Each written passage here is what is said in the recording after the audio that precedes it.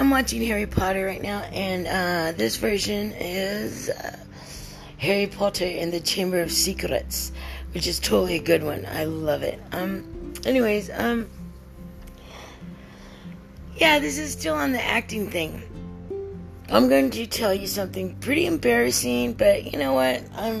Oh, my biscuits are done. I just found some biscuits with blueberries in the fridge, and I don't care where it comes from. I'm making them.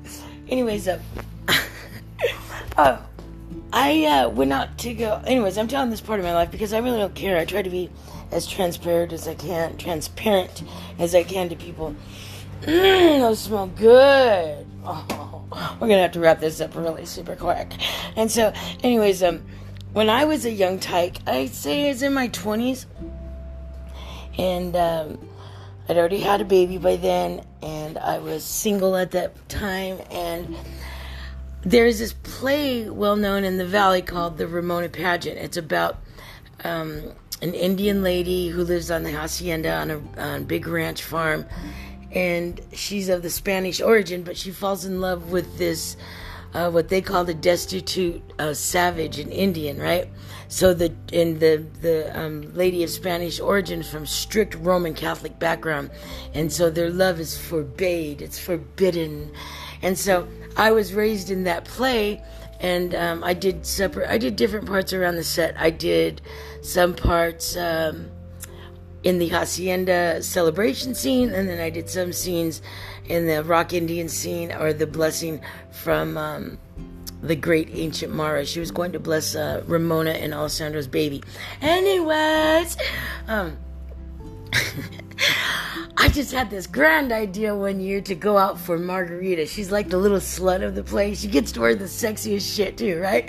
And I wanted to be Margarita because not only was I young and vivacious and vibrant and strong and gorgeous, but I wanted to show everybody my beauty. And I thought maybe I'll get discovered by Hollywood.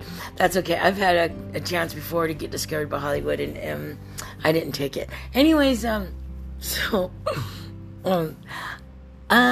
didn't get any support from my family back then, in terms of emotional or, any support, like, at all.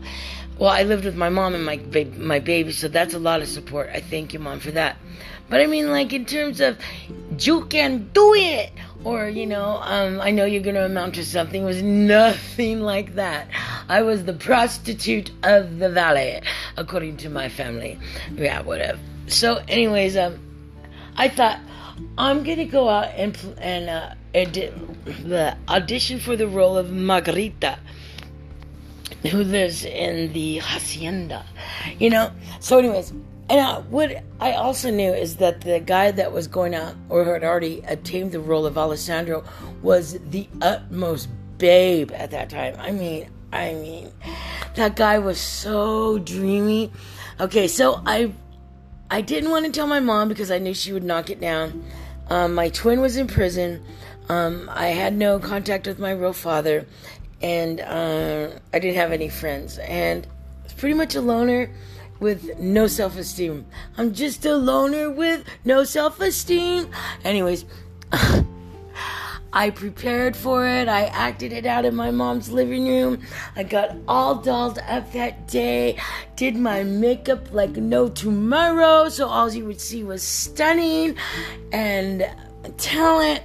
I go out and I get up on the stage. It's an outdoor arena, and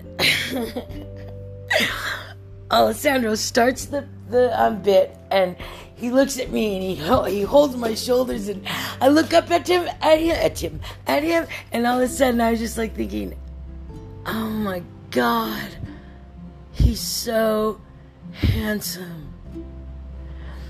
Mind you, I'm in the middle of an audition.